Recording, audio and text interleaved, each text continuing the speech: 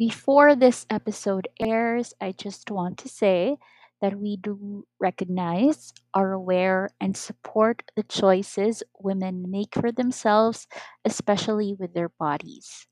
Also, we understand that there are those who aren't given that choice, probably due to medical and biological reasons. I personally know people who have struggled with infertility, and I hope and pray that their desires to become parents come to fruition. That is all. Thank you. Hello, everybody, and welcome to another episode of Detox. My name is Kim, and as you know, my partner Pabs is currently in isolation. He's actually in the middle of a very important phase in his life. So I hope to all those who know him, I hope you all spare a prayer for him that na sana malagpasan na yun kung ano yung pinagdadaanan niya ngayon. Well, hindi naman big thing. I mean, well, it's a big thing, but hindi siya, it's a big good thing. So, yun lang. That's all I'm going to say about it. For this episode, actually, a little background lang sa episode na to. This is something that I often talk about with my friends. Parang nagiging recurring topic na siya among women like in their late 20s to 30s. I don't know if women in their early 20s actually talk about this, but this is a recurring topic for women in their late 20s and 30s. Tapos, medyo important kasi siya to talk about considering na may limitations ang katawan ng babae. So today we are going to talk about having kids.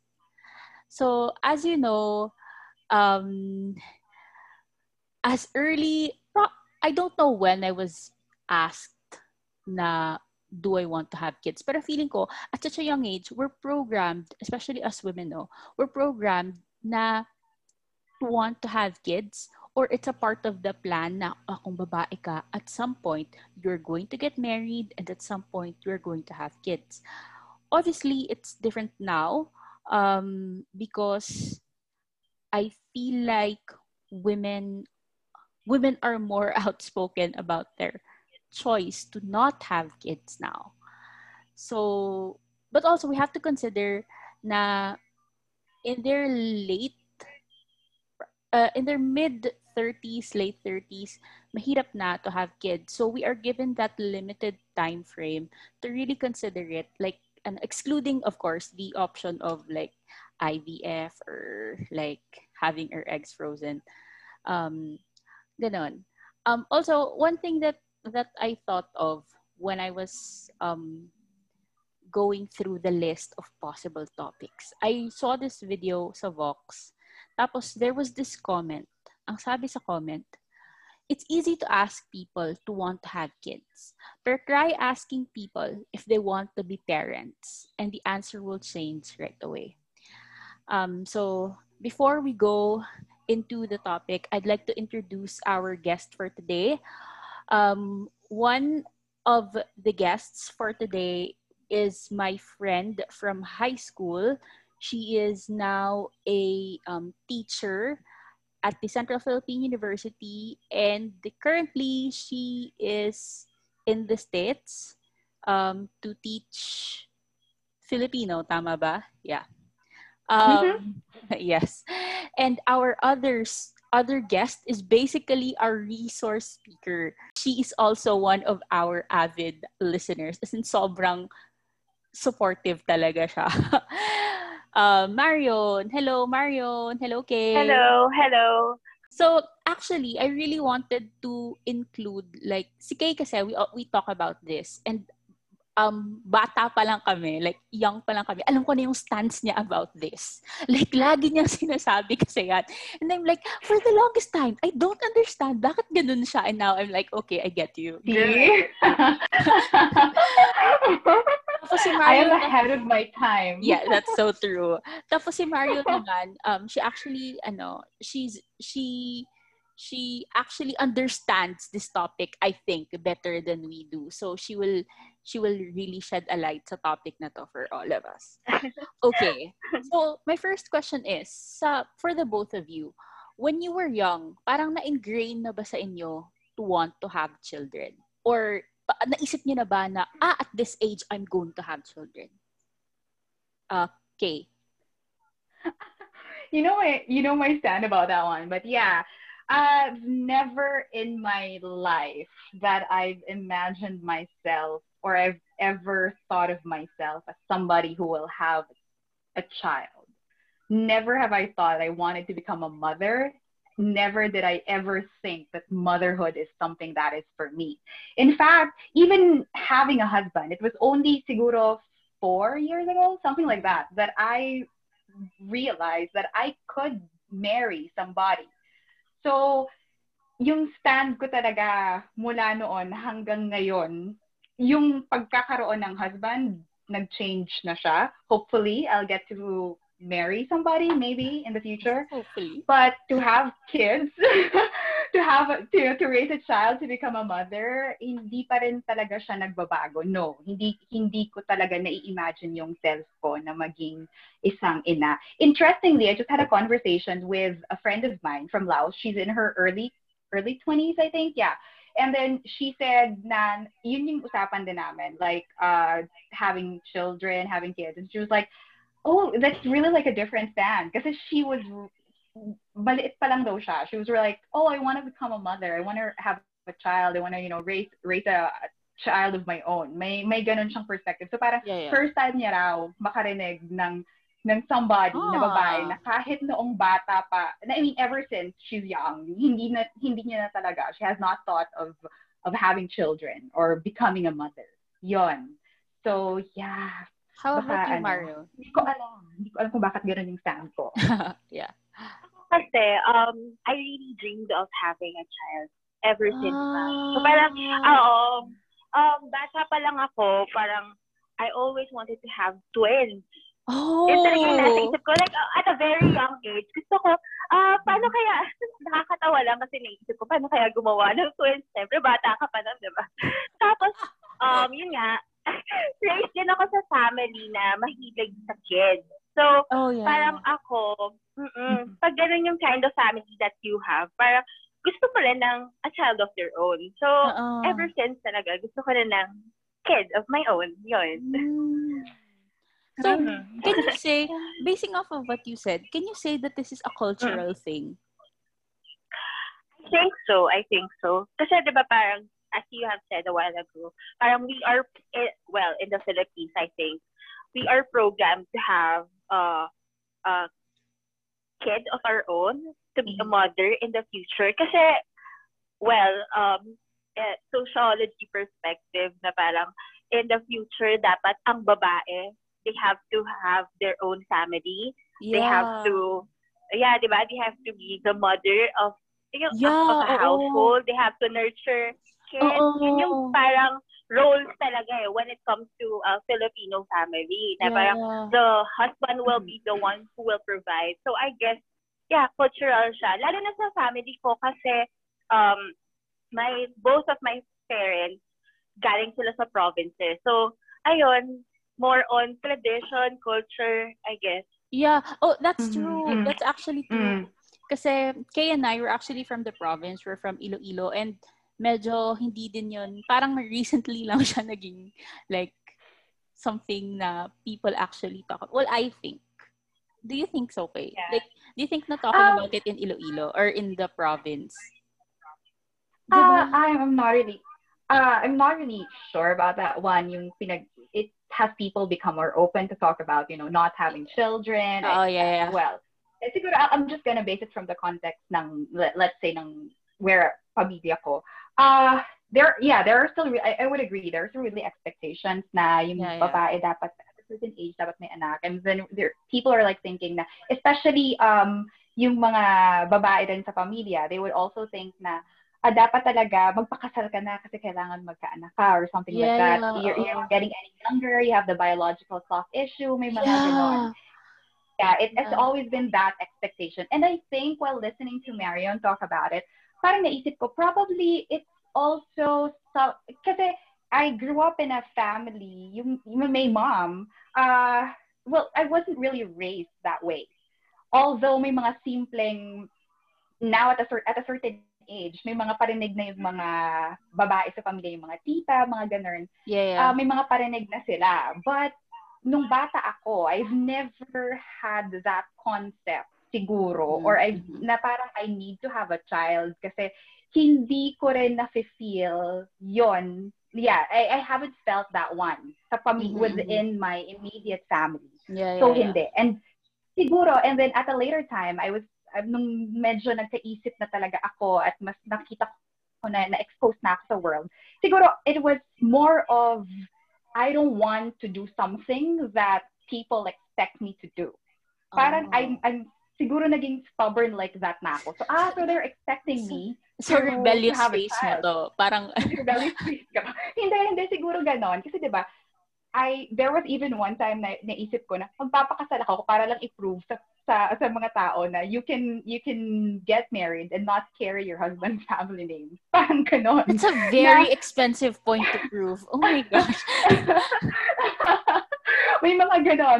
May mga ganon akong mga ka-immature thoughts. But yeah, siguro kasi I didn't want that women are boxed at a particular image, particular expectations. So parang you're limited to a certain point. Siguro reduced would be a very strong word, pero parang ayokong ganun yung pagtingin sa akin. Ayoko. I don't want people to look at me like that and treat me like that. Okay, so parang, because, in-expect ka na to have a child, you need to have a child. Parang ayoko. So parang, yeah, it was more of, habang lumalaki ka, may mga napag-iisipan kang mga bagay-bagay na, ina-expect pala akong magganito. So, ayoko siyang gawin. Also, siguro wala talaga akong, kasi diba sabi nila, you have the instinct, nung parang mother's instinct. Marion, do you have that? You have, wala akong ganun eh. Oo. Yung mother instinct? Oo. Mother's instinct. Meron. Parang alam mo, at the moment, if kahit ako, in my case, kasi, well, LDR kami ng anak ko eh. Kasi at the moment, nasa Manila ako, tapos yung anak ko, nasa province, so away kami from each other. I would know kung at the moment, sad ako. Sad siya. Tapos I would text him. Sabihin ko sa kanya na, anak, what are you doing right now? Tapos he would tell me na, Mommy, I have a low score. I got a low grade in some subject, ganyan. O kaya, he would tell me na meron kaming problem ng friend ko na ganito. At a very young age, may mga ganun na siya. So, alam ko, kapag may mga different situations na na-experience yung kids ko. Yun. So, Kay, going back, so basically, this is protest for you. Protest mo? Nagre-rebellion pala ako. Parang too late na mag-rebel. Yeah, pero do you ever think that now, like at this very moment, nothing can change your mind? Ganito. Diba? There was one time sa buhay ko, nasabi ko, not even love can make me leave the country. Yun talaga yung pinaniniwalaan ko. Oh, yeah. I really wanna I've heard serve that the Philippines. before. Diba? Yeah. na kaya kong, I will stay in the country and, serve the Philippines at walang makakapagpaalis sa akin sa Pilipinas. Tapos I realized, kaya ko pala. I can leave the country for love. Pwede akong hindi umalis sa country to like change my workplace. Kasi gusto ko pa rin talagang mag-serve sa Pilipinas. But love, yes. Kaya ko palang ganun. So, baka, I'm not closing my doors. Right now, I'm not closing my doors. I might meet somebody in the future na baka pwede ko pala siyang bigyan ng anak. Wow. Pwede pala. Baka pwede. Pwede kang magkaanak. Pwede akong mag-bear ng child para sa taong to. At, magpakasakit. What's the stress? I don't know the stress na yung parang, the childbearing process I'll go through under, baka pwede. I'm not closing my doors. Pero, I'm gonna do it not because it's what is expected of me, but because Yeah. it is what I want to do. Ah, Dahil yun ang nafe-feel ko na gusto ko na talaga siyang gawin sa buhay ko. Not because may expectation sa akin. oh. Kasi hindi naman ako, parang wala akong And, worry. Yeah. I don't have, Yeah. di ba, may, yun nga yung ibang, may mga kakilala kasi ako na they're not in a relationship or lumabas from a very long relationship, hindi nag-work out yung relationship, and they're like, paano ngayon paano na ako magkakaanak, may ganon. Ako kasi wala akong worries na ganon eh. Parang hindi ko yun naiisip na may biological clock problem. Wala akong ganon. Okay. Ito, I just Marian want to din. add lang, no, kay Kay, oo. In addition to that, kasi parang before pa talaga ako magkaroon ng kids, I really didn't know how to take care of a child, mga ganon, how to nurture, mga ganon. Yeah. So parang feeling ko that mother's instinct, that feeling ko nade-develop siya through time. And when you already have a child, like in my case, yun nga, sabi ko a while ago na, hindi pa ako marunong talaga mag-alaga, mag-protect, and all. But at the moment na, yun nga, nandiyan na si Zelig, I learned it through time. And then, parang actually, walang magtuturo sa'yo on how to be a mother. No one will tell you na this is how it should be. This is the ideal motherhood. But you will, through time, you will learn na, ganito pala dapat, ganito ko pala dapat ipakita yung affection sa anak ko. Parang you will learn it through yourself then. And then, ma-realize mo na, ito pala yung mother's instinct na dapat kapag ganito yung na-feel ni Zelig, that's the name of my son, ganito dapat pala yung ipoprovide kong love. Ganito pala dapat ipoprovide kong care. So I guess, through time, in my case, saka sa case siguro ng iba, na kapag meron ka ng child, dun mo lang rin na-learn na, magkakaroon din pala ako ng mother's instinct. Maybe, akala ko dati hindi ako ganito, magiging ganito rin pala ako. Yeah. Gusto ko lang sorry. Yeah, kasi my colleagues who are now parents, yun din that's what they told us as well. Yung mga sa younger generation, parang wala rin silang mother's instinct, or wala rin silang, they're always very carefree, and yeah, parang wala rin silang ganon na, but they were able to develop it nung nagkaanak na sila. Yeah, exactly. Siguro yun, may ray of hope pa sa akin on terms of, because doon, nag-hold on pa siguro ako, baka pwede akong, magkaanak in the future. And kasi Kim knows, I'm not the most patient person in the world. Ang bilis kong mairita sa mga bagay-bagay. So siguro, isa rin parang hindi yun quality of a mother. Parang nakikita ko sa mga mothers na they're very patient, they're very caring, they're very sweet, may mga ganun. But sabi nga ng mga colleagues ko, nade-develop mo daw, may mga bagay raw na motherhood na hindi mo ma-imagine na magagawa mo or makakaya mo, but motherhood will change you. Yun nga sabi nila. But, Mario, I have a question. When did you realize that, kasi you were not equipped with these things? Like, of course, hindi mo talaga alam how to be a mom unless you become a mom. So, at what point mo na-realize na pwede na ako maging mom? Pwede na ako maging mom. To be honest, ayun nga, I had my child when I was 19. So, I think to answer that question, I wasn't really prepared that time.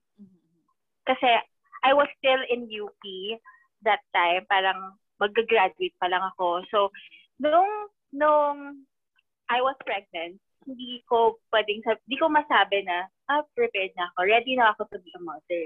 Because hindi naman siya something na pinlan namin nung boyfriend ko at that time. And then, maybe, the time that I already told myself na, eto na, mother na ako, actually, was the time that I really gave birth kay Zelig. At the moment that I saw him. Cliche as it may sound, pero may ganun pala talagang feeling, yung sinasabi ng mga parents na, mothers, na pag nakita mo na yung anak mo, everything will change. Kapag nandiyan na siya, everything will change. Ganun. Noong August 15, exactly, nung pinanganak ko si Zelig, nilagay siya sa tummy ko, dun ko na-feel na I am already a mother.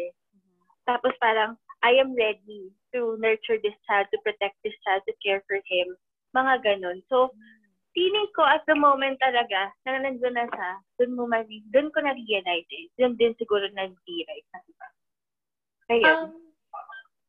Kim, hindi kasi gusto ko, I think motherhood, isa yun sa mga things in life that you will never be prepared for. Nobody. Yeah. Isa yun sa mga bagay na hindi mo, kahit gaano mo pakasayit yung sarili mo or whatever, you can never be ready for motherhood. Isa yun. That's one of those things in life, I believe, na you'll never be ready up until you are there. Yeah. Oo, kasi as Zelly grows, and yun nga, habang tumatanda siya, nare-realize mo na, paano ba maging, gusto kasi ng every mother maging, maybe, maging perfect mother for their child eh.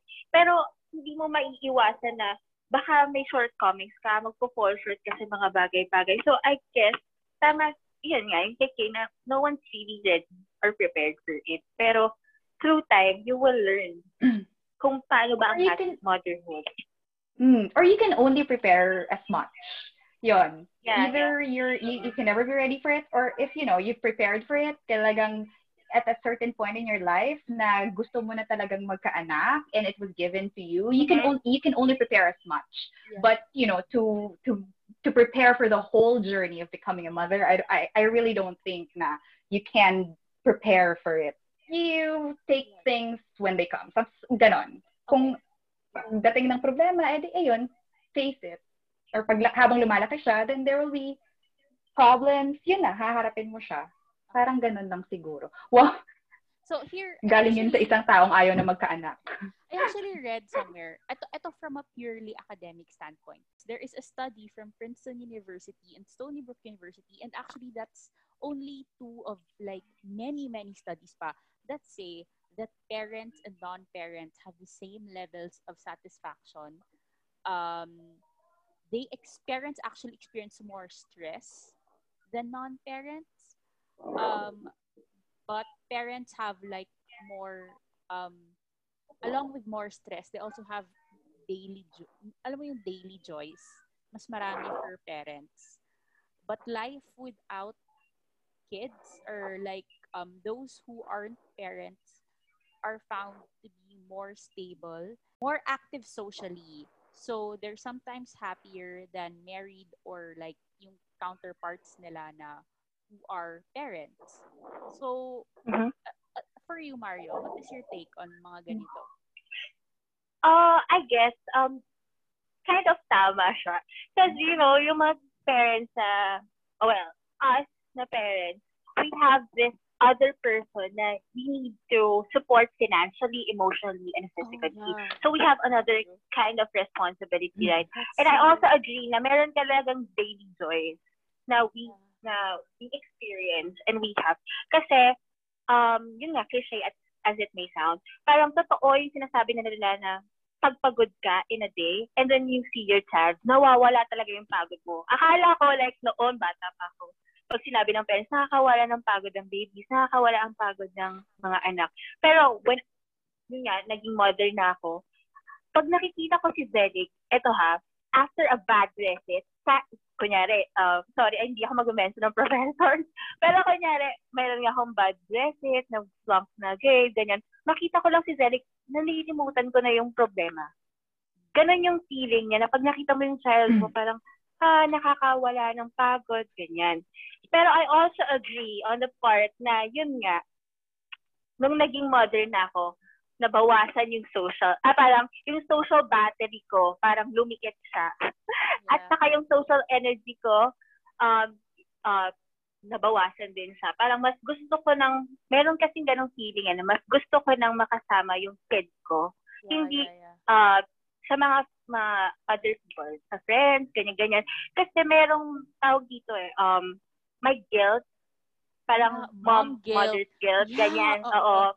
Mom guilt. Kapag kunyari, aalis ka, magpa-party ka, tapos iiwan mo yung anak mo, parang nakaka-guilty na, bakit ako nagso-socialize ngayon? Dapat mother ako ngayon at this moment. Dapat nandun lang ako sa kanya kasi sama ko lang siya. Siguro nanonood kami ng Elmo, mga ganun, Sesame Street. Instead of doing that, nandito ako. Parang may mom skills ka na, pwede ba, pwede ba ako maging masaya at parang pwede ba ako mag-enjoy at this moment? Siya, parang namimiss niya ako, mga ganun. So I guess, yun yung wala sa mga, sa hindi parents. Na meron silang time for other people, more time for themselves kasi nga they don't have anyone na kailangan i-support emotionally, physically, and all. Kung meron man, siguro mga parents, pero iba pa rin yung feeling na siyempre may yung anak mo, yung sinasupport mo and all. And may naiisip ka kasi, in comparison to us, sila kasi pag mag-enjoy sila outside or spending time with their friends, parang wala naman silang iniisip na iba, kung yun nga, self sila, hindi yung, walang child, ganun. Yeah, I also have that, kasi my take on it is, it's so hard to bring a child when the world looks like this. When you think about it. When I think about it, ever since naman kasi talaga, I always think na ang mahirap. It's really difficult. Even without the, the current, even in the absence of the current situation, kahit noon pa, iniisip ko talaga, it's really difficult to raise a child. I mean, you're not just going to provide for that child with the needs niya na financial na iprovide mo yun. No, you don't do that. You don't just do that. Emotional support, dapat nandun din yun. And it doesn't stop at a certain age.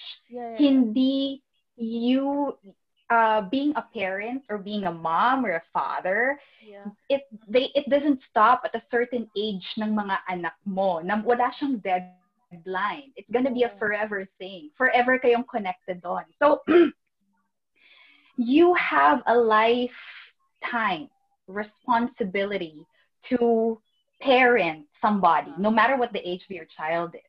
Kaya siya mahirap. It's whatever the situation of the world is, the thought of, raising and being in a committed relationship sa anak mo is the thought of it is just like it's really difficult. And siguro ngayon it becomes even more difficult kasi ang dami ng temptations, ang daming distractions, ang daming distractions as well. So mahirap na nga siya, and then the environment na hindi nakakatulong yung environment natin ngayon. The world right now, hindi siya nakakatulong. So yes, I hope I was able to answer that question. Well, si Marion kasi, she is raising an intelligent, kind, and loving son. As in, nakikita mo talaga sa social media how well raised Zelig is. And seeing that, tapos seeing like the world as it is now, parang ang hirap nun. Ang hirap kasi I assume Zelig is into social media. Or something. Is into social media? Meron siyang Facebook. Actually, hindi pinagbawalan ko siya eh. Oh, yeah. At a certain, up to like, actually ngayon lang siya nagkaroon ng Facebook. Ngayon 10 years old siya. But how do you protect him from this world? From a world na mukhang, it's a beautiful world, pero it has its cruelties then. Oo. Siguro the thing about Zelig, kaya rin, feeling ko, one of the factors kung bakit ganyan siya, despite having this kind of world. When he was a little kid, like mga 1-year-old, meron kaming bedtime stories. Yun. Pero may bedtime stories kami every night yan. Everything. And siyempre, nauubusan na tayo ng bedtime stories na ubus na si Hansel. I don't mean what, tapos na ako magkwento ng Hansel and Gretel and all. Gumagawa na ako ng mga stories ko. Gumagawa na ako ng bedtime stories ko. And at the end of the bedtime story, meron kaming, magtatanungin ko siya, what did you learn from the story? And sabihin niya, ano yung mga natutunan niya. And the good thing about it, the day after, i-apply niya what he learned from the bedtime story. So sabi niya sa akin, di ba mommy, this guy is, this act is not good. This deed is not good. That's why I did not do it eh. Kasi in our bedtime story, ganito, ganyan. So para, also, lagi ko siyang sinasabihan na, actually, hindi ko siya pinapagalitan na in front of other people eh. So parang, Oh, that's good. tatabi kami,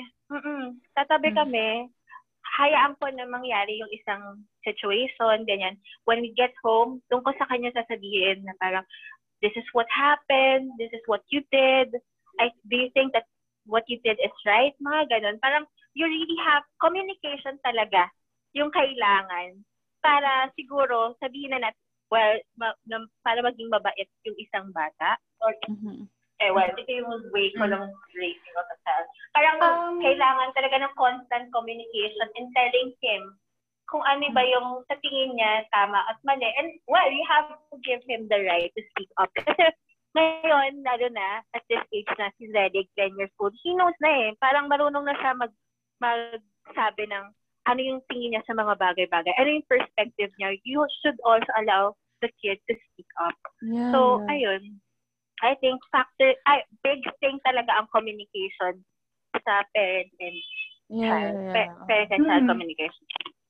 Parenting has changed over the years. Iba yung kasi we cannot if we have kids or when we have kids in the future, the case natin Kim, if or when, we cannot raise them in the same way siguro na we were raised. Kasi talagang they're in a totally they will be in a totally different generation. Iiba talaga yon. So siguro lang what would affect how you would raise a child kahit napakahirap in a really difficult and troubling times. Ano lang, it will affect yung how yung ikaw, yung childhood mo. Yung ikaw as bilang bata, bilang child, kung siguro galing ka sa you were raised well. By well, I mean your parents try their best to at least provide you with all the things na alam nilang best for you. Kasi parents, I always believe that parents will have that intention to provide their kids, their children, what's best for them. So, you grow up thinking na may mga bagay na dapat mo ring ibigay sa anak mo because you're able to have that in your own child nung lumalaki ka. So, may influence yung paano tayo pinalaki.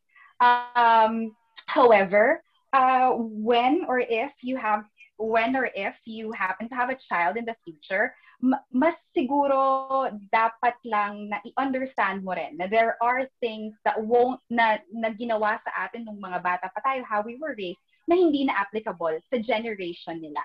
And it takes a lot of self-awareness bilang isang babae o bilang isang magiging parent in the future.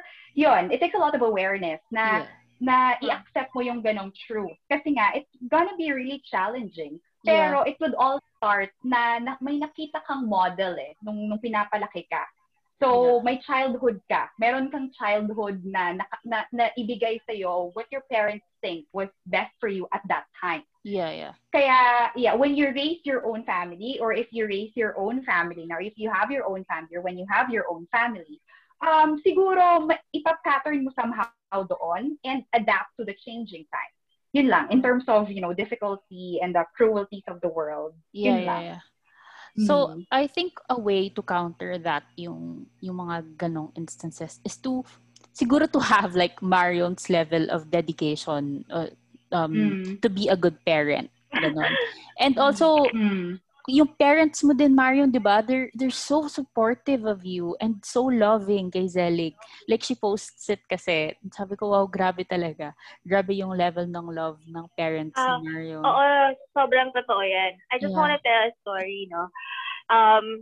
Kasi nga teenage pregnancy siya. So, I had this fear na parang my parents will no longer see me as their child once na maging teenage mother ako at the time. So, when I told my parents, I just want to tell this story kasi sobrang malaking portion ng motherhood ko and kay Zelig. Nung pregnant ako and I was already about to tell my father, sabi ko sa kanya, Daddy, pregnant ako. Parang ganon. Pero, inunahan ko na siya. Sabi ko sa kanya, Daddy, kung itatakwil mo ako, okay lang sa akin, tanggap ko, ganyan. Parang i-accept ko siya kasi mali yung ginawa ko at this age.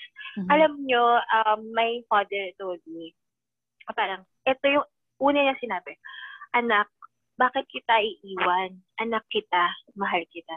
So parang ako, at the time, syempre umiyak ako ng umiyak. Hindi ko sinasabi na, oy, sa mga listeners dyan, gayahin niyo ako kasi accept tayo agad ng parents natin. What I'm trying to say here is that, may mga, yung parents talaga natin, meron part of them na parents pa rin sila, na nagki-care pa rin sila para sa atin. And, ayun nga, at that time na sinabi niya yun sa akin, doon ko na-feel na, grabe, doon nag-start yung support nila sa akin. Kasi, yun nga, kailangan ko mag-support financially, emotionally, physically sa another thing. And I was really lucky, and I am really lucky until the very now, na yung parents ko nagsusupport pa rin sa amin ni Zeddy. I mean, na nandyan sila, naka-guide sila sa amin kay Zeddy. Kasi noon, wala naman akong enough finances para i-raise yung child ko. But through time, ngayon, na nag-work na ako, I raise my child, ako nagpo-provide for education and all, ganyan. Pero hindi nawawala kahit na ako na yung nagpo-provide ng mga ganong bagay na andyan yung parents ko and my family, my sister, my brothers, andyan sila to give Zelig the love that he needs and the support that he needs. So, malaking factor talaga rin ang parents and family ko sa kung ano yung personality ni Zelig ngayon. Kasi he sees he sees my parents, not just his grandparents. He also sees them na parang they're his own parents din, na parang ito yung ginagawa ni Lola at Lola, I should do the same. Kasi one time when we were talking, sorry sa mga DDS, pero sinasabi ko talaga kay Zelig. Oo, kasi may time na parang si Duterte, sorry pero si Duterte, nasa TV siya, tapos parang sinasabi ng anak ko na, bakit naman nila ginaganon si Duterte? Ganito. Siyempre ako, as a UP student, as an iska, parang anak, ayoko ng Diyos. Yun yung nasa isip ko. So, nung tumaas na kami, nasa kwarto na kaming dalawa, kasi gano'n ako, hindi ko siya pinapagalitan in person. Sinabi ko, anak, parang i-explain ko sa kanya na, kung ano yung stand ko kay Duterte na I'm against him, ganyan. Tapos, alam nyo, parang umiyak siya because sabi niya, Mommy, I just want to be a good person. That's why I said that. Parang, yun lang yung sinabi niya. Parang, tapos sinabi niya na, kasi Lolo and Lola are good persons. I wanna be like them.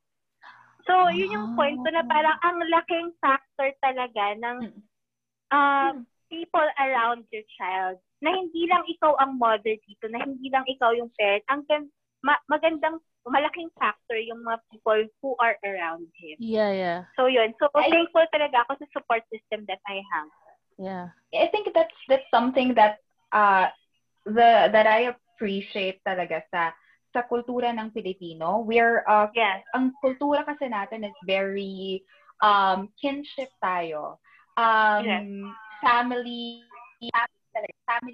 relationships are important para sa mga Pilipino, and because of that value sa relationship sa pamilya, we get to have a really good support system in moments or in instances sa mga buhay natin na talagang kailangan natin ng support system. Kasi mahirap na sabi nga kanina ni Kim, it's really difficult to raise a child sa mga panahong ito. But when you have a support system, when you have yung mga tao sa paligid ng anak mo at sa paligid ninyo are good role models. So yeah, kasi yung mga bata naman, it's really like modeling. Whatever it is that they see, nakikita nila, yun yung kanilang gagawin. They would follow that one. Kasi that's how they learn. That's learning. Yeah. behavior and, language and behavior. Ganun sila, yung mga bata. They Yeah, always, yeah, yeah. kailangan nila ng model. So, yes, yung support system, importante rin yun. Kung, to become a successful talaga, to become, a good parent, yung support system mo, importante rin. I would agree sa. So saying that, we all admit that parenting is an enormous responsibility to be put sa isang parent lang. And Marion is a fortunate case kasi she has her family. Sobrang ang daming figures na pwede ma-model ni Zelig, which is not available sa ibang tao. That kind of support that Marion has, hindi siya available to those other people na not other teenage mga women who got pregnant young. Tapos yung environment pa na kinalakihan nila, let's say a lot of the people in the Philippines who get pregnant young, I saw this in like an Al Jazeera documentary. They're all really young, and yung socioeconomic status nila parang nasa lower income bracket. 'Di ba? So parenting, there's so many things to consider. Like so many things to consider. And unfortunately for Marion, may taga-salu siya na hindi lang siya. Like ang dami. Diba? But for people like mga people who are, say, innately independent talaga, who don't want help from their parents, ganito, ganyan, it's going to be hard. It's going to be so hard. Kaya siguro people na lang think na, I don't want to have kids. I don't want to have that level of responsibility in my shoulders, which I respect naman. Yeah, I also think that. There are days when I also think that. So, hearing that, Kay, let's talk about naman, what do you think na mawawala sa'yo? Like, why yung reason mo to not have kids? Kasi I understand na, when you sort of weigh these things out, mas heavy yung option na not having kids. And why is that? Anong nakikita mo na hindi, yung reason mo na hindi talaga siya for you? For now, yun yung akin, ha. I mean, for the Yeah. longest time, that has been my stand. But, diba, sabi ko nga, I'm still open. It might change in the future. But, anong mawawala sa akin? Kasi, or what do you fear to lose? Sorry? What do you fear to lose? Yung idea of yung prospect of having kids. Ano yung fearful about it? Kasi nasa point pa ako ng buhay ko na on the go. Alam mo yun? Wala akong iniisip. Wala akong kailangan isipin or i-consider na opinion ng ibang tao, or wala akong dapat i-consider. Sarili ko lang. So, when there are opportunities for me to grow professionally, madali sa akin yung mag-decide. Because wala nga akong dapat isipin. So, siguro nasa point pa ako ng buhay ko ngayon. I don't know if there will come a time that hindi na mag-slow down ako na, or mag-iisip ako na hindi na, wag na, I'll give it up, no? Kasi nasa point pa ako ng buhay ko na I'm enjoying my professional growth. And by professional growth, talagang my desire for professional growth, it has taken me to different places. Kaya, so yun, yung isa siguro yun sa mga, I think, hindi ko pa kayang i-give up. I still want to grow as a professional, and part ng growth na yon might mean leaving the country again, staying in a different country for a long time, longer than maybe a year this time. So mga ganun pa. Hindi ko pa kayang i-give up yun. I agree with that, no? Kasi when you're a woman, especially when you say you're working, tapos you get pregnant, tapos you have to take time off work, you have to, may certain things, ang daming kailangan i-give up talaga ng babae. That's true. Dami talaga, like professionally, tapos financially pa, tapos may things talaga na, let's say may mga bagay na, I would want this for myself, but I can't kasi I have to give this to another human being. And there's also that option na hindi ka makaka-travel wherever you want to go kasi, of course, you have a child. Alam mo yun, parang yung cost niya, it comes at the cost of independence. For me din, minsan iniisip ko, baka peace of mind. Kasi you're thinking for like, not just for yourself. Yun pa, yung financial, ang daming setbacks. And it's so sad kasi, let's say for other countries, they have like leaves as long as parang 6 months. I think in other countries, available siya yung very long leaves for women. Tapos you can just go back. Yung maternity leave nila matagal and they also have paternity leave, ganito ganyan. Parang it's okay. Parang okay lang sa kanila to want to have kids. But still, they don't have kids dahil nga, of course, mataas din yung tax, ganito, ganyan. Pero, yun nga, yung option of having kids, it's, as a woman talaga, like, it costs a lot. It costs a lot. Yung opportunity cost of having kids, grabe talaga siya. Like, I can't Kasi, imagine it. Iniisip ko siya na if, like right now while we're talking, siguro kung if I have like, may anak ako, I mean, if, for example, nagkapamilya ako at 27 maybe, or 25, ganon. Yeah. And then, may mga opportunities na ganito na aalis ako, parang hindi ko siya i-grab. Kasi parang hindi ko maa-attempt na, alam mo yon na may anak akong nandun, tapos iiwan ko siya for almost a year. Yeah. At ako, parang hindi ko siguro kayang gawin yon sa isang buhay na dinala ko ng 9 months. Diba? So mahirap. It's gonna also, be Marian, yung opportunity cost of having yun kids. Yung sociological perspective nga na dapat yung women, they should be the one who should be nurturing the kids, the children, and that they should be the one who should be taking care of the children. And at this modern time, we are already working, we have a career of our own.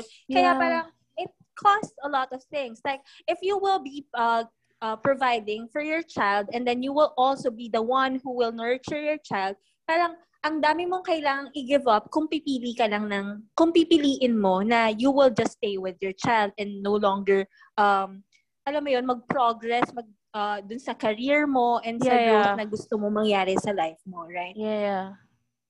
Although I have seen, may mga role models din ako na they're successful somehow in doing that one. Parang, na they're able to still do their jobs well and raise the child. Pero, yun nga, sinasabi nila na kailangan din yun ng resources. Pero sinasabi nila rin sa amin na yung mga colleagues namin na they say na there are people that you have to consider before you make a decision to grow as a professional. So pag sinabi ng mga like for example, kasi when you're raising and then you have a husband, hindi naman pwedeng ikaw lang yung magdesisyon, 'di ba? So you also have to consult your husband. Yeah. And then in that process of consultation, iniisip niyo yung mga anak niyo, of course. Yeah. Parang ganoon. So sabi niya, once na sinabi ng husband niya na no, wag mong gawin 'yan, hindi niya gagawin. Yeah. Kasi may kino-consider na siyang ibang tao sa pagde-decide if gusto niya pang i-further yung kanyang career. Ganun. Yeah. Siguro, siguro baka darating yung panahon sa atin, Kim, na we might decide na parang professional growth is no longer important. I mean, it's important. Of course, hindi ka dapat maging stagnant as a professional. Pero hindi na siya yung fire na nagda-drive sa'yo while you're doing what you're doing. Na, importante na kailangan pumunta pa ako sa ganitong ibang lugar to better things at my field or to become a better like this and like that. Parang hindi mo na baka darating sa point na hindi na yun part and parcel of your existence. Yeah. But there are women, no? Sobrang admirable Mm. ng women na to. Mm. They work. They work and they excel at their job. They're good moms. And then parang seemingly, well, I don't know what goes on naman sa buhay nila. Pero from the outside, parang they have it together. Alam mo yun, there are really those na parang ganon, that they look like they have it together. And if they do, sobrang admirable talaga nun. But then, yung ganon naman, that also requires resources. It also requires level of support from other people, like ganon. Your partner, your family, ganon. So, yun. Like, again, siguro, may opportunity cost, pero there should be, it will be made easier if siguro there are people who are willing to share that, not really a burden, willing to share that, share for yung nurturing yung responsibility or yung nurturing aspect. Diba? Diba, Marion? Ganon. Like, in your case, you're able to work. You're able to go to school. Pero, that is also because you have such a loving family. Yes, exactly. And again, this is not available sa other people too. So sa iba. So other people have to decide talaga na I want this. Like, gusto kong mag-advance yung career na to, but I can't. Like, so. Okay. Ang hirap talaga. See, grabe talaga yung the things that women have to think of. And we also have a biological clock, ha? Like, people keep reminding us, kailangan mo nang magkaanak. You're like in your 30s, mga gano'n. You're like in your late 20s, ganito. At this age, dapat may anak ka na. Buti na lang, there's an option of freezing your egg. Yun talaga. I'm so grateful for that. Na pwede kong freeze ng egg, which is actually so expensive, by the way. Have you looked into it, Kay? Because I have looked into it.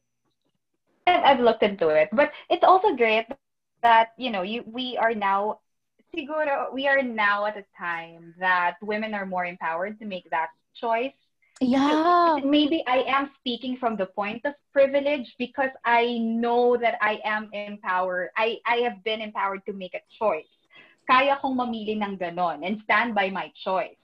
So baka I might, or probably I'm really speaking from the point of privilege. There are women still na walang ganon, that they can't have that choice. But in the recent years, parang nakikita natin na women are capable of making a decision not to have a child. And they'll stand by that decision.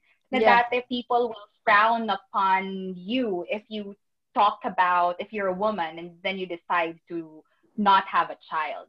Parang the society will really frown at you if you decided to do that, or if you have that stand. Pero in the recent years, napaka empowering lang ng change that women are now capable of choosing,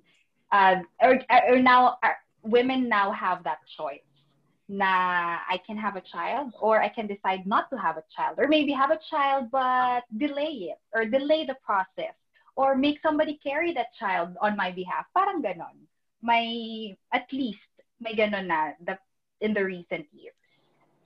Yeah, that's so true. Actually, ano din yun eh. Like, ang people who are probably older who are listening to this, they probably might be weirded out by the idea ng women now being more vocal to not have kids. Diba? Like, parang common na siya, I don't want to have kids. Yeah, parang ganon. Even marriage, like, people now freely admit na they don't want to get married. Parang dati kasi parang sobrang required siya. Pero ngayon, option na lang siya, and we are given the privilege to make that choice. So thank you 2022. Pero Marion, I have a question. Do you want to have more kids pa ba? Yeah. Gusto ko pa ng another child. Girl of someone na kasi mabibihisan ko. Ganyan yung nasa isip ko eh. But what are the things that you consider now?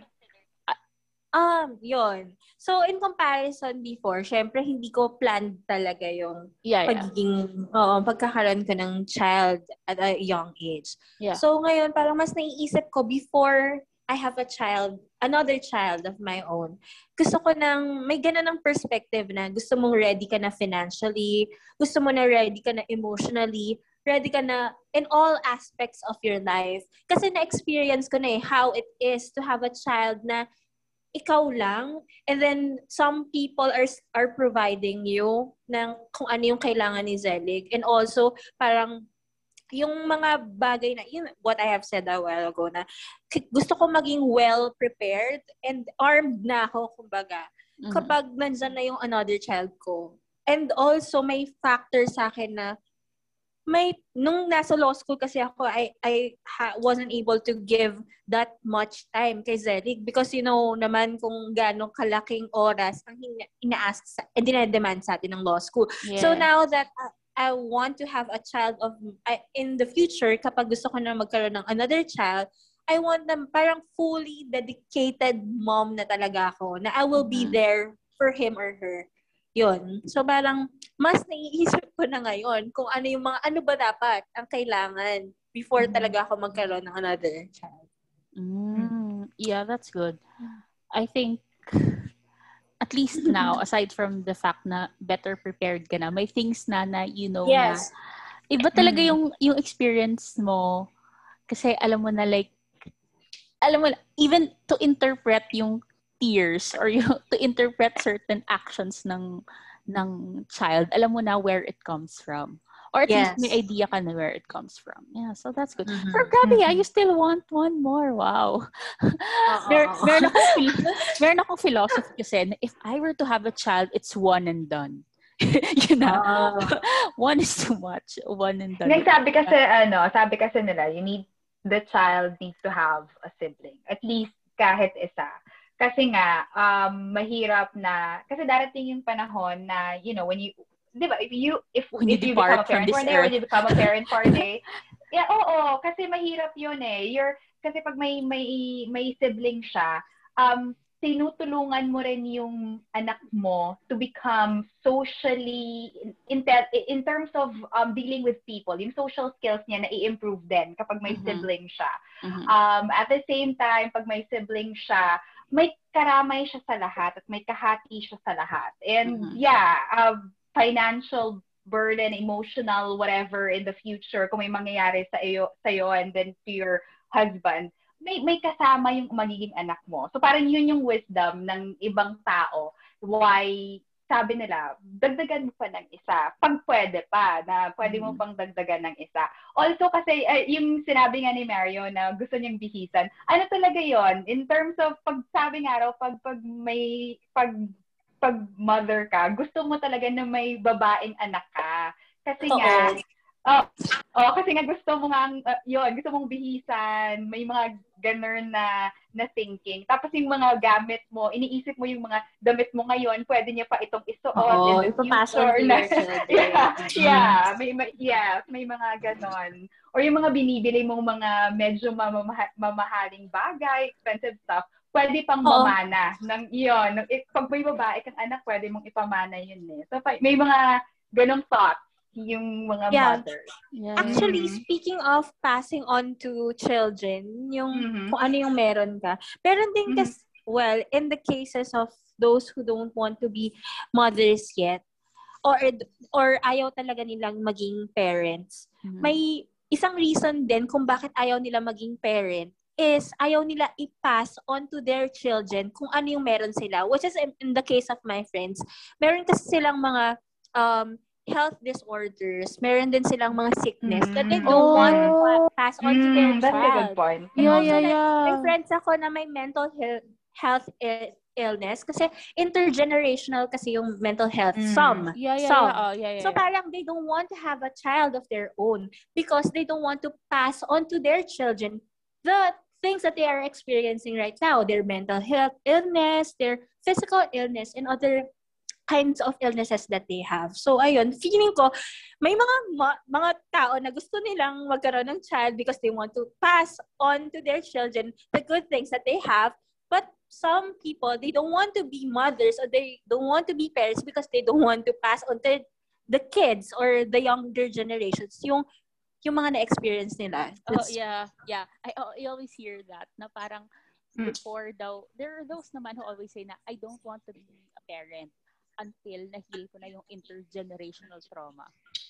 Yes. Which is actually a valid point, no? Kasi it's so hard to be, okay, ganito, it's so, Marion, you have to, is it hard to be a parent? Oo naman. It's really difficult to be a parent and it's really difficult to become a mother and to be a mother. Kasi you have a big responsibility, first of all, because you have someone that you have to look after, you have another responsibility.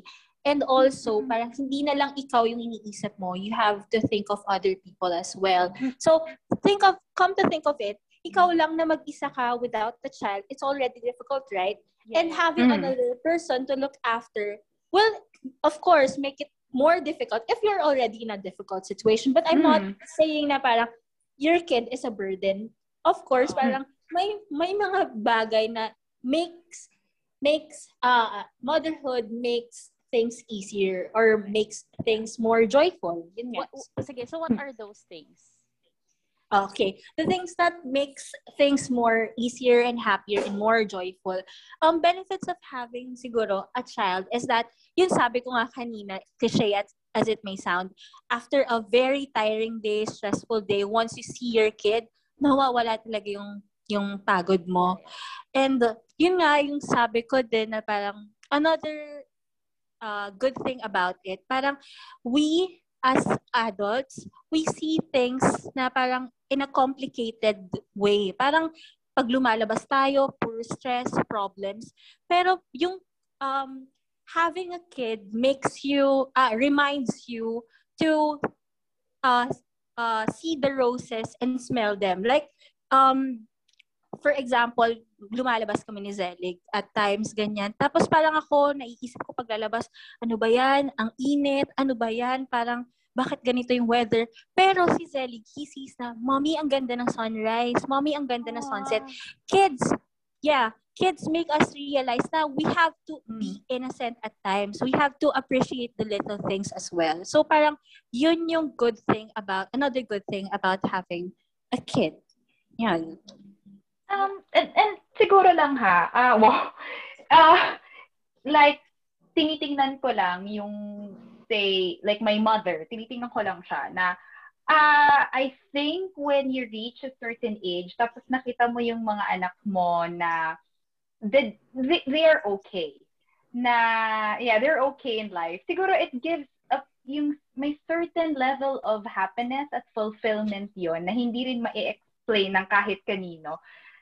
Yung ganon. I think meron ganon yung mga parents. At a certain age na pag nakita nila yung mga anak nila na okay and kasi yun yung nafe-feel ko ngayon sa nanay ko na despite her being a single mom kasi my dad passed away. So parang ngayon, despite her being a single mom nga wala siyang katuwang sa pag-raise sa amin, we turned out okay. So siguro nafe-feel ko na she feels that way. Na may certain sense of happiness and pride sa kanya.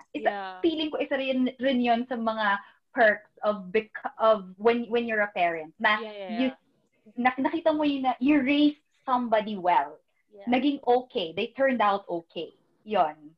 Siguro. And then, Feeling ko ganun din. I think Marion will have that one, siguro. I mean, nakikinig lang ako sa kwento ninyo sa kanyang anak. May certain level of happiness, I think was also certain level of happiness that you can derive only when you have a child. Now, of course, hindi may experience some people who don't have children. And we may not understand it kasi, syempre, we don't have kids. Pero I think also, kapag kunyari affectionate kang person and you want snuggles in a day, you can get them anytime you want. Mga ganong bagay. Mga little things talaga, I guess. And sa question mo, Kim, na is parang motherhood, mahirap ba siya? Kasi tinitignan ko yung mga mother sa around me, yung nanay ko, yung mga titas ko, parang ang hirap. Kasi may mga taong nakadepende sa'yo. May mga taong sometimes they're 100% dependent on you. Dependent sa halos lahat ng ng bagay sa buhay nila, nakadepend sila sa'yo. So that makes it a difficult task. And that difficult task is something that doesn't expire at all. Kasi you'll always be a mom, you'll always be a parent. Hindi na yun mawawala. So that, mahirap talaga siya. So I admire women who chose to become parents and who are still choosing to become parents. Yeah. It's a courageous choice. Sobrang courageous choice. Yeah. I can't imagine making that choice. Pero wow. Yeah. And hindi when I was in my teens, when we were in our teens, hindi mo yung nakikita sa mga nanay natin eh. Hindi natin yun nakikita, parang hindi natin na-appreciate. But now na malaki na tayo, you get to see, or adult na tayo, you get to see that one, na it's a courageous choice. Yung the reason why we're here is because they made that choice to become a mom. And it's such a courageous choice to do that. Yeah. Yun. So admirable talaga. So Marian, congrats kayang for mamili. Kayang mamili to become, mother. Yeah. Or parent for that matter. That's so true. So kudos din sa lahat grabe talaga. Kudos sa lahat ng moms. Kaya yung reason bakit feeling ko I can never be a mom. Because when I see what moms do, I'm like, I can't be as half as good as this person. Like, I cannot sacrifice yung na-sacrifice ng person na to. Hindi ko kaya. I'm not made of that. They're made of something else. I don't have that metal in me. So, congrats sa lahat ng nanay. We love you so much. Grabe talaga. Siguro and then all other factors, all other institutions / individuals na who are helping, who are there for parents, for moms. Kasi importante yun eh, that strong support system is really important. Yeah, especially at this time na it's a lot of uncertainties and a lot of just cruelties. Napaka-importante ng support system. Na yun, to raise a child is like you would need a lot of people. It takes a village to raise a child. Totoo talaga yun. It takes a village to raise a child. Well, okay. Wow, okay. So that was actually sobrang grabe na na-consume nating time. I can't believe parang ito na siguro pinakamahabang podcast. I really enjoyed it. I really enjoyed it. Sobrang, ewan ko, parang we could go on and on all day. Okay. So final, na lang. Okay, nyo na lang. Takeaways nyo na lang. Okay, Marion, let's start with you. Anong takeaways mo from being a mom? And what wisdom do you want to share to people na gustong maging parents and ayaw maging parents? So, I think lang na yung mga parents na, I understand the people who don't want to be a parent or become a mother because of overpopulation, the environmental impact, economic impact that it will, that it has. Pero, I would also want to say na being a mother is a different kind of feeling, a different kind of journey. Yeah. And then, it will change you as a person. And as I was talking a while ago, I realized lang na I am very lucky and blessed to experience it myself. Yeah. Kasi I have different kind of gain benefits and maybe something na mga bagay na ako mismo nakuha ko from motherhood only. And yun, so thankful talaga ako na at this age, I am already a mother of a 10-year-old child. Yun. Yeah. And of course, shout out din sa parents ni Marion for being... Yeah, shout out mommy. And to my daddy who's running for vice mayor. And then to my mom, mommy, love you so much. I am not this kind of person without you. Love you, mom. Yes. Hello, shout out din sa nanay ko. Sinabihan ko siya last time na ayaw ko maging mom. Okay. Ikaw okay, shout out ka rin sa mom mo. Shout out to my mother na hindi naman siya nakikinig sa mga ganito. That's, But yeah. I admire, shout out to my mother kasi because of how she raised my sister and I, we are capable of making choices para sa mga sarili namin. Kasi I could not afford to make choices, empowering choices, kung hindi dahil din sa kanya. Siya talaga. So yon. I will never become the person I am now with these choices. And an individual who can stand by my choices kung hindi dahil sa nanay ko. Can I say something lang? Yeah, go. Na, after this one, parang I asked myself, have I changed my mind? No. I'm still there na I cannot imagine myself becoming a mother. Pero,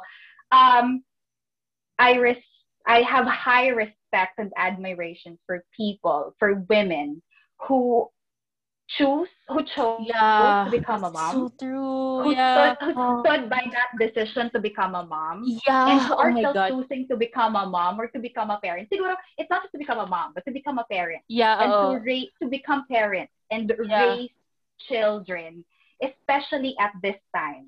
Will I be able to do it?